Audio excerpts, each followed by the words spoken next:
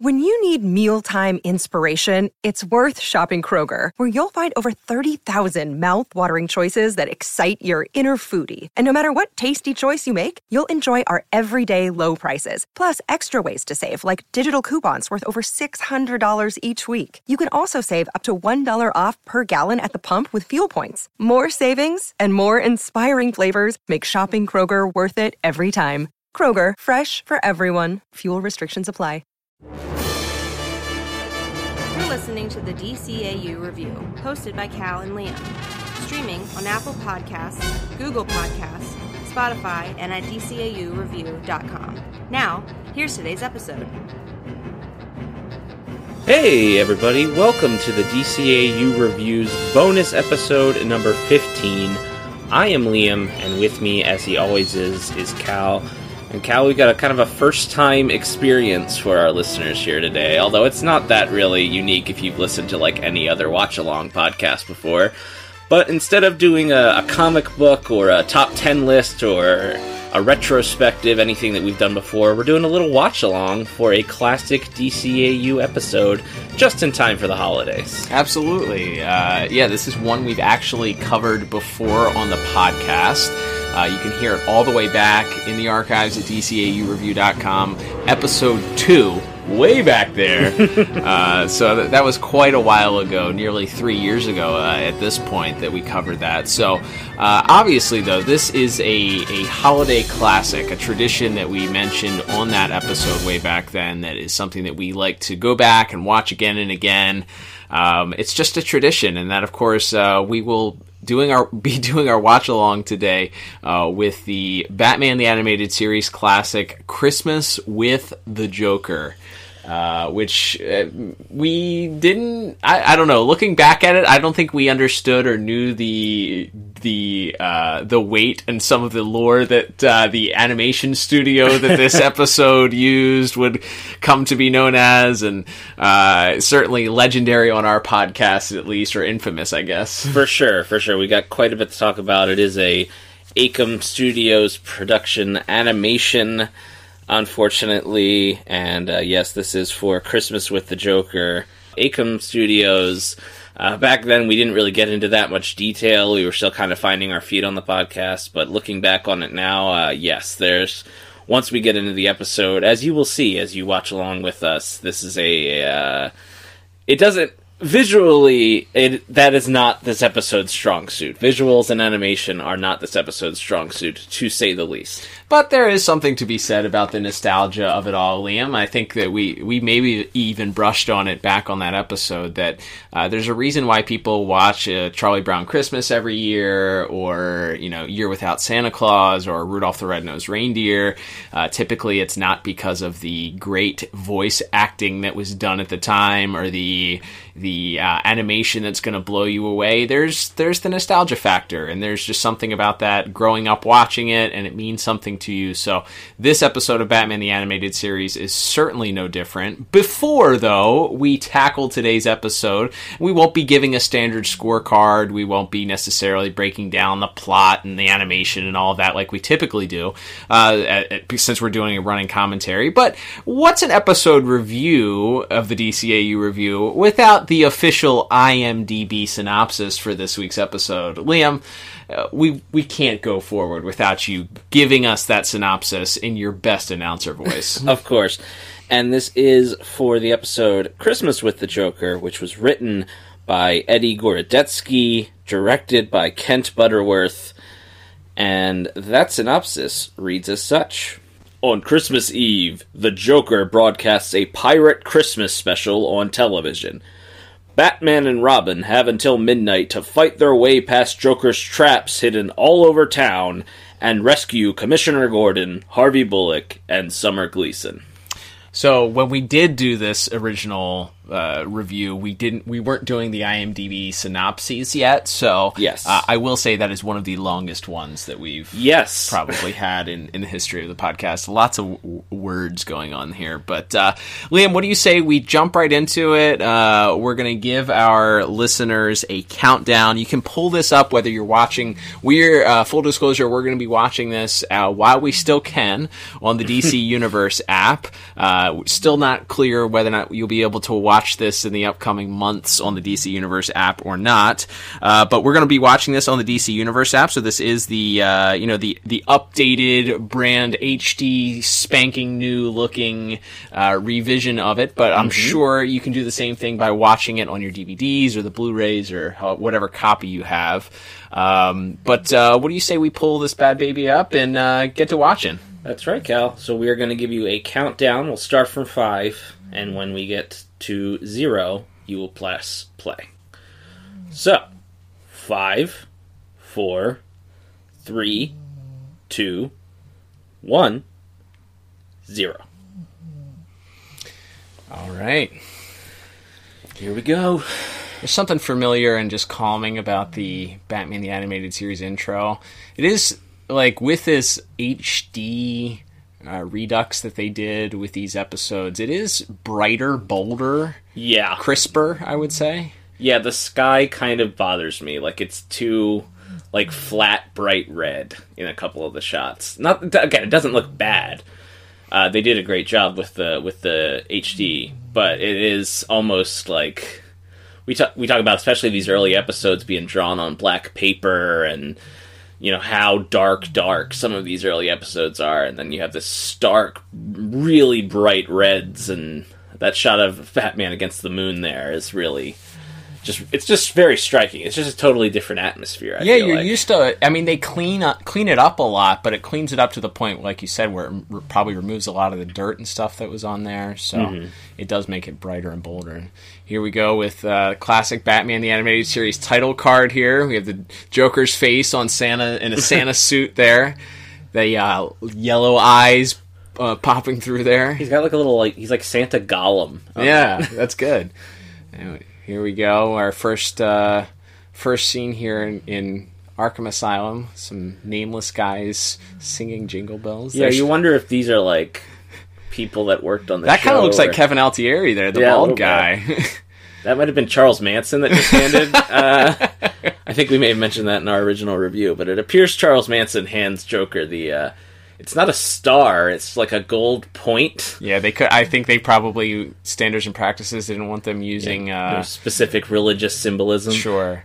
Now, we never learn how the Joker got a rocket-powered Christmas tree inside of Arkham, but he sure did. Well, we've established this in more recent episodes we reviewed. The Joker might be like the third smartest man in the entire DCAU, with all of the stuff he manages to do. Rewriting Tim Drake's DNA, the Royal Flush Gang, all of that. Like, he's a real smart guy. And we're back at snowy Wayne Manor here. There's a lot of quips here in this episode from Robin. In production order, this is our first Robin appearance. Mm-hmm. Which makes sense because we established he's in college, so it's Christmas break, so he's back here to quip it up with Bruce over the holidays. There you go. And of course, Robin alludes to, as long as they can go out and come back without any crime, they're going to settle in and watch It's a Wonderful Life, which is some foreshadowing, as we say. Mm-hmm.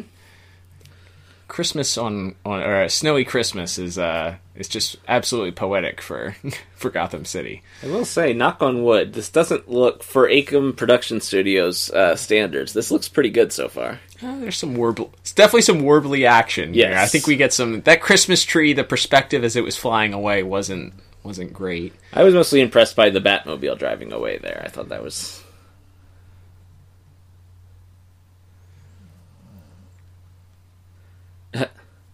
Batman not using a grappling gun, throwing a batarang on a rope. Robin's first quip of the episode. If you take a shot every time Robin makes a joke, you'll be dead by the time this 22 minutes is up. Yeah, I will say, as much crap as we give Acom, so far this hasn't been awful. This guy suddenly grew like 12 inches. Yeah, there's definitely some sizing problems or some scaling problems.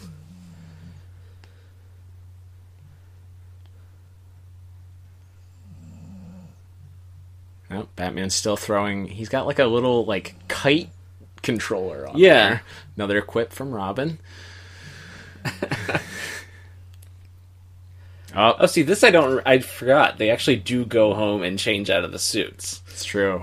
Bruce is just determined to find trouble. Shall we mention hashtag not my Alfred as the voice Clive here? Rebel here as Alfred for the first couple episodes, and we'll talk about that a little bit more when the Joker shows up. But yeah, we didn't have our... Again, this is very early in the production of the show still, so we're not really firing on all cylinders just yet. So as many times as I watch this, typically every year, it's always so jarring to hear hashtag not my Alfred. Well, to your point, because it's such a classic, and so it's one of the ones you go back to. Even us who watch these cartoons every week, we go back to these for comfort every year. And is that something that obviously we don't have the option now because Ephraim Zimbalist Jr. unfortunately has passed away? Yes. But if you had the option to go back and maybe re-record some of these, not taking away from that original performance, but I feel like that's something nowadays that they would have gone back and sort of retconned. Another wild Joker vehicle here. The Santa tank. The Santa tank. The old standby. There was some perspective and sizing issues there. Yeah, is it the size of a car? Is it, like, running over cars? Like, yeah. This intro here is just absolutely classic. It makes no sense how he was able to put all this stuff together. The graphics team was working up late at night. I love that he's his own announcer, by the way. He doesn't have an Andy Richter to do his introduction. So he's looking a little frumpy. Yeah, I think we've talked about that, but they were trying to make them the clothes look baggy. Oh, with our lovely cardboard cutouts of our... And everybody just kind of looks a little overweight. Yeah. Or like their clothes don't fit.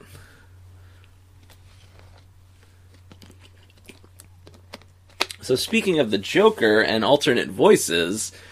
Originally, Rocky Horror Picture Show's own Tim Curry was going to be the voice of the Joker. That's right. And Gene McCurdy tells the story that like a certain producer at Warner Brothers was not a fan of Mr. Curry, and I guess made the decision for Andrea Romano, the legendary casting and voice director. And what you do wonder if in some other alternate universe, if what the show would have been if you didn't have. Inarguably, I think, at this point, the most iconic voice actor that's ever played the Joker in Mark Hamill. It would have been, forever would have changed a lot of things. Would Batman, the animated series, have been as legendary if those kids that had grown up loving Mark Hamill as Luke Skywalker, realizing that, holy cow, the guy that played Luke Skywalker is the guy that's doing this voice. Yeah. And just the impressive nature in which he's able to give that performance. We get some Bob Hastings yelling there. It's pretty good. You diseased maniac. I think Superman says that to Lex Luthor in one of the Christopher Reeve movies. Oh, that's good. I don't know if that's a direct reference or just coincidence, but...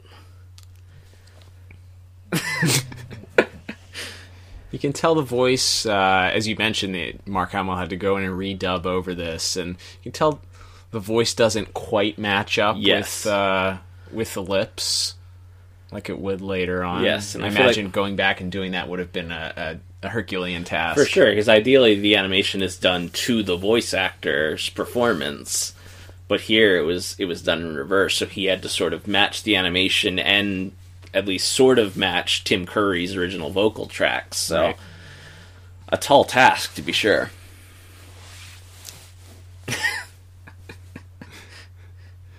I love this. So the DC Collectibles at the time did release a Christmas with the Joker variant figure a couple of years ago, and part of their Batman the Animated Series line, and he comes with his Santa's little helper elf here hand puppet as an interchangeable hand. One of the great things about those Incredible. lines. I just love that he's just a total one-man show here. Like, this is obviously pre-Harley being introduced. He has some kind of nameless thugs here that are gonna... Donner and Blitzen. Donner and Blitzen. But he doesn't have, any clown-themed thugs yet. So It's just... all the ha-ha has to be done by him alone. We get our second appearance of the classic Jingle Bells Batman Smells song. That's right. There. And then this is probably coming up here is probably the best sequence of the entire episode. Mm-hmm. I think. I mean, we do have the upcoming sequence that also takes place at the observatory, I think, or whatever it is. But this here, your classic superhero trope of a bridge being out, having to rescue a train from crashing. This might be my favorite bit of the episode.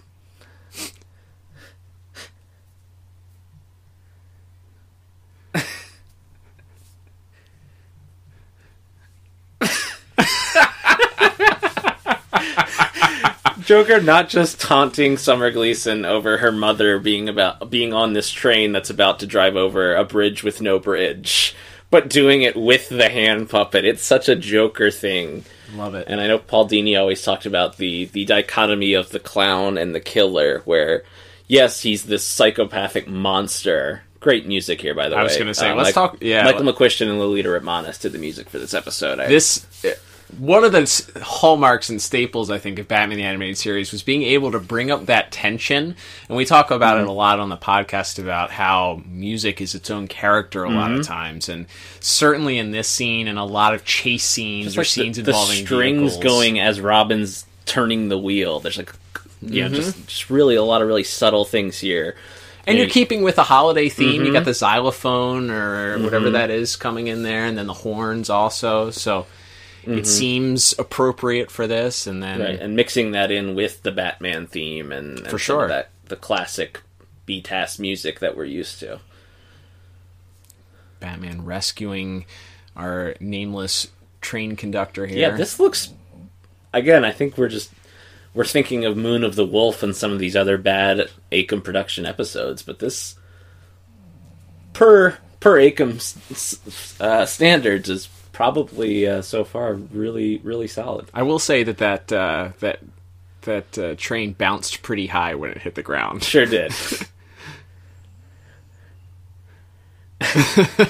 Blowing up the cardboard cutouts. Again, did Joker make those cardboard cutouts? He must have. He sat up late the night before, cutting them out by hand, drawing the faces.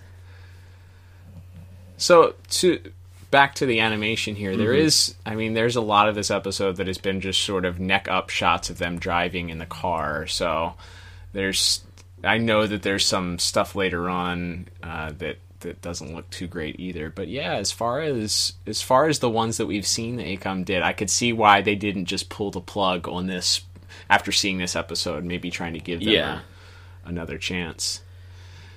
Yeah, and it's definitely something you can nitpick. Like, Robin's head is a little... I feel like a little too big, and Batman doesn't always look 100% on model, but it's not... This is not the worst that this studio would produce. Now, Joker, here, his face is super, elongated, stretched out, and his eyes are all bug-eyed. And we talk about that a lot, though, that one of the things that it seems to be so inconsistent throughout the entire series is just the general look of the Joker, no matter what animation company is doing it. Yeah, it's even from shot to shot, sometimes he has the really strict diamond shaped eyes. This one, he's got a lot of these big black circles around it. Right. It's interesting that we're not the only ones to see that or notice that. Also, I heard an interview this year with some designers from Mondo Tees that are doing those beautiful 1/6 size vinyl Batman the Animated Series figures. They're working on a Joker figure, and one of the things that they said was just trying to find a consistent look for the Joker is very hard. Yeah, especially in this original B-TAS run, it's yeah, this is part of, I feel like, where the voice and the animation didn't quite match up in that scene, especially.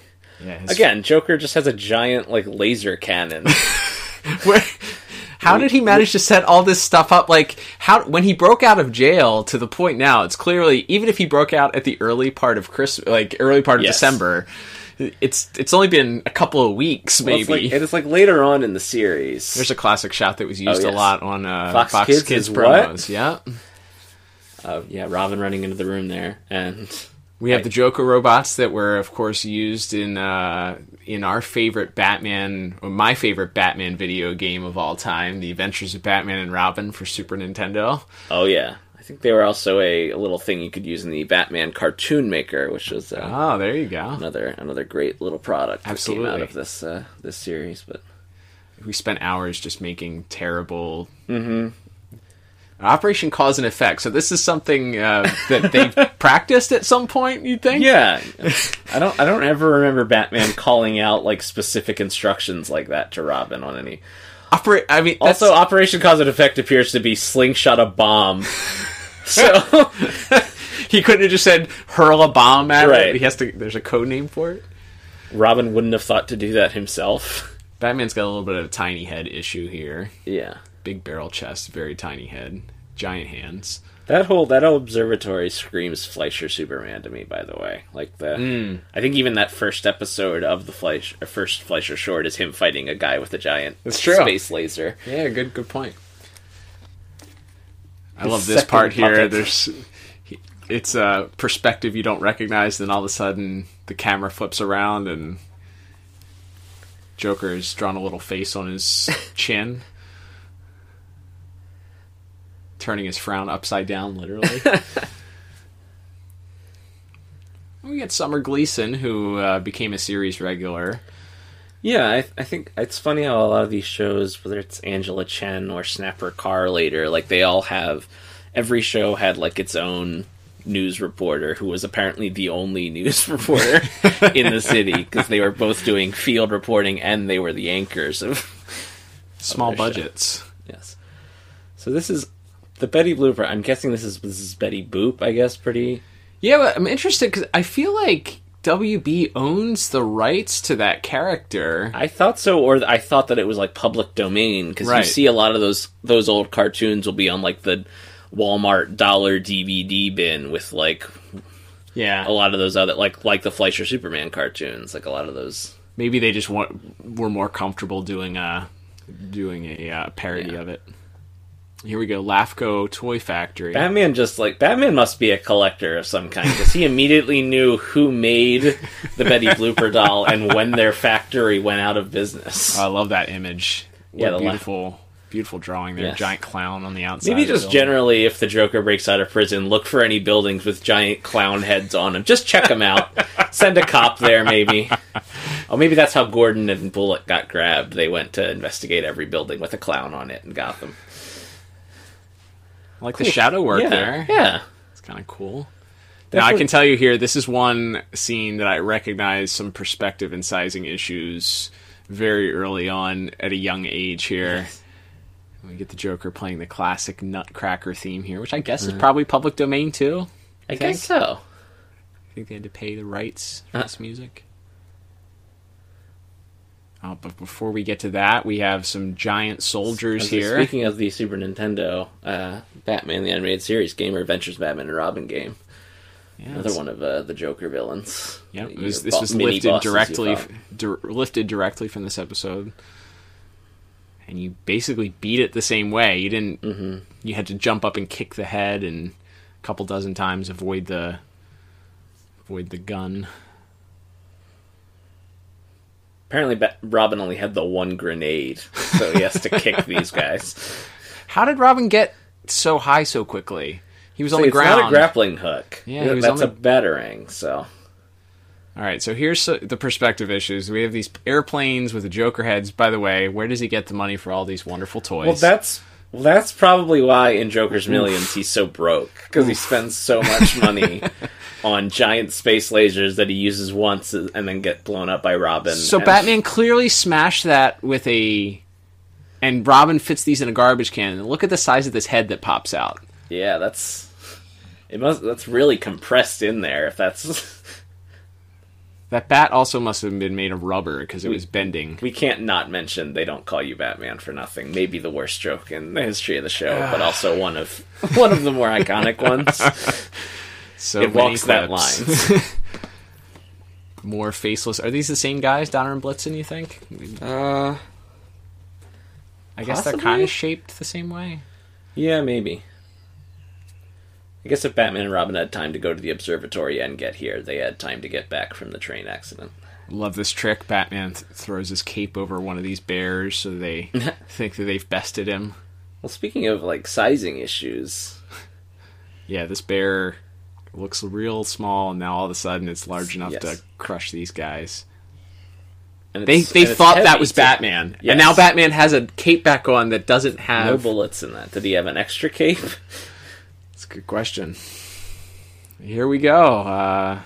This is all the culmination to everything here. The Joker just... It's all been leading to a vat of acid, a news reporter, and 2 cops hanging over it. Some strong rope.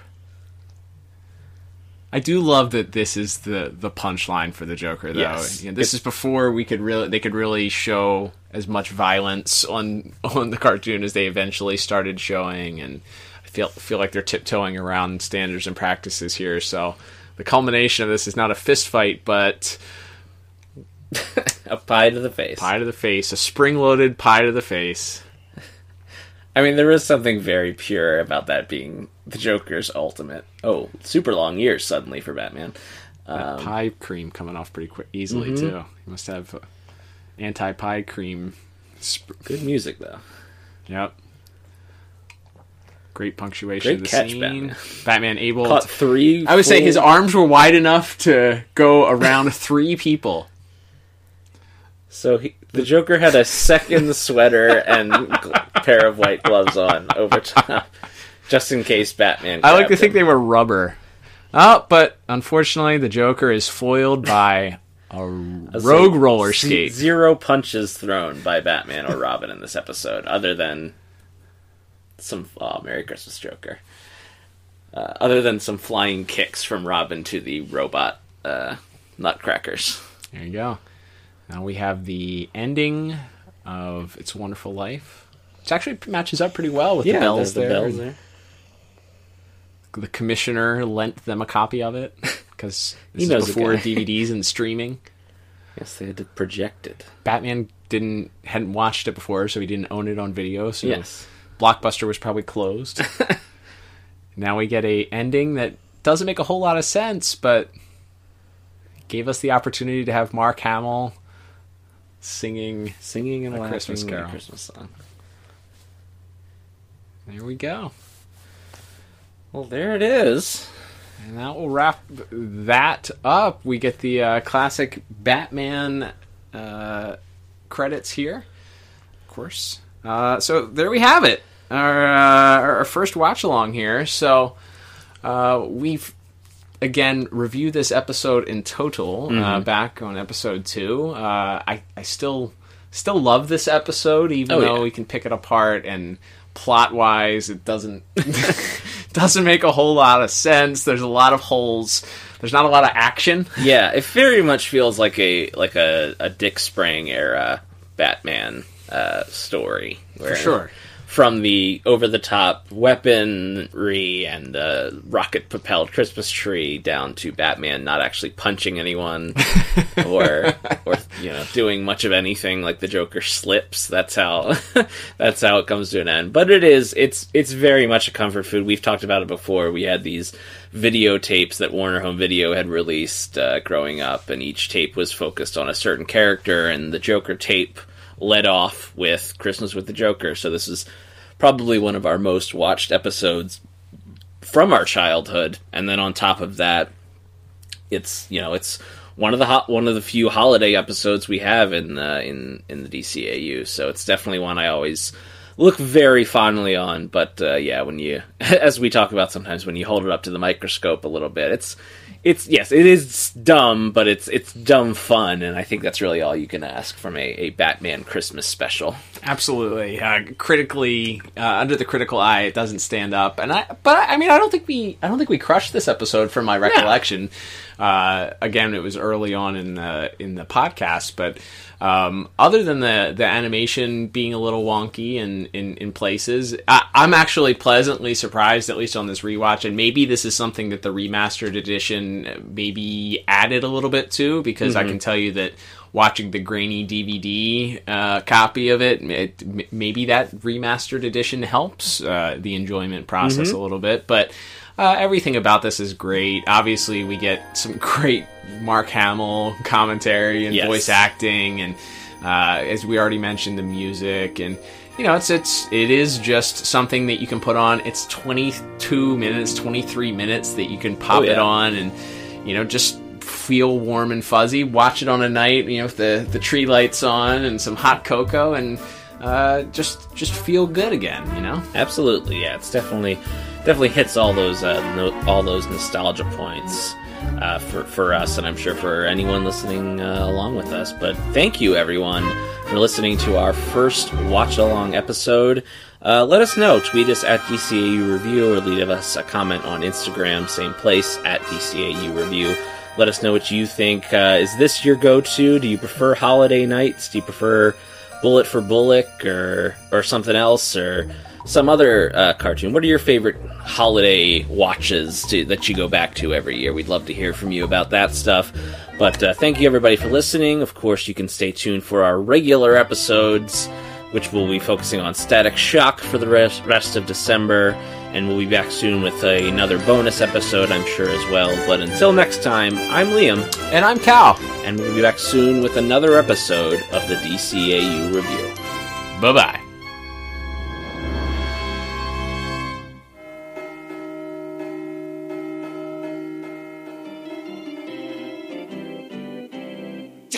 We now are gay apparel. Fa la la la la la la la la la.